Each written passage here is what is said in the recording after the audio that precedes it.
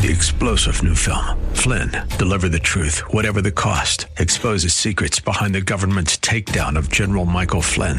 Flynn knew what the intel world had been up to. He ordered the first audit of the use of contractors. This set off alarm bells. He told the truth. He was the most dangerous person for Donald Trump to hire. They had to get rid of Flynn.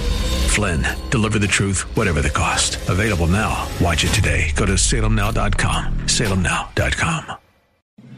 The Cal Thomas Commentary is brought to you by Values Through Media.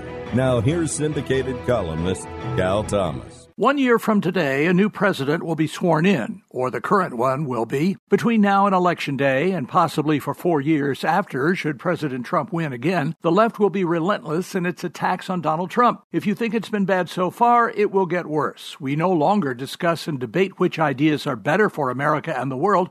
Today, it's all about seizing and maintaining power in order to force a liberal, even socialist worldview down the throats of at least half the country that has a different worldview. That isn't democracy, it's dictatorship. It doesn't matter to the left. They see themselves as righteous and their big government high-tax ideology as superior, though it has repeatedly proved a failure.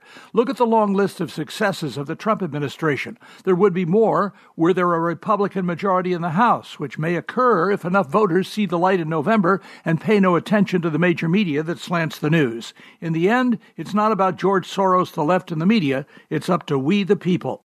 I'm Cal Thomas. For a free copy of today's commentary, visit calthomas.com or write us at Values Through Media, P.O. Box 373340, Key Largo, Florida 33037. That's P.O. Box 373340, Key Largo, Florida 33037. Please specify the date and subject. Your tax-deductible gifts to Values Through Media help support us. Listen again next time for the Cal Thomas Commentary. So there's this guy named Jordan, and he's a healthy guy. He's a dad of 6, and he works as a guide in Alaska. But then he goes to the doctor, and he's diagnosed with cancer, stage 4. And here's the thing. He had switched from medical insurance to MediShare, which is a Christian healthcare sharing ministry.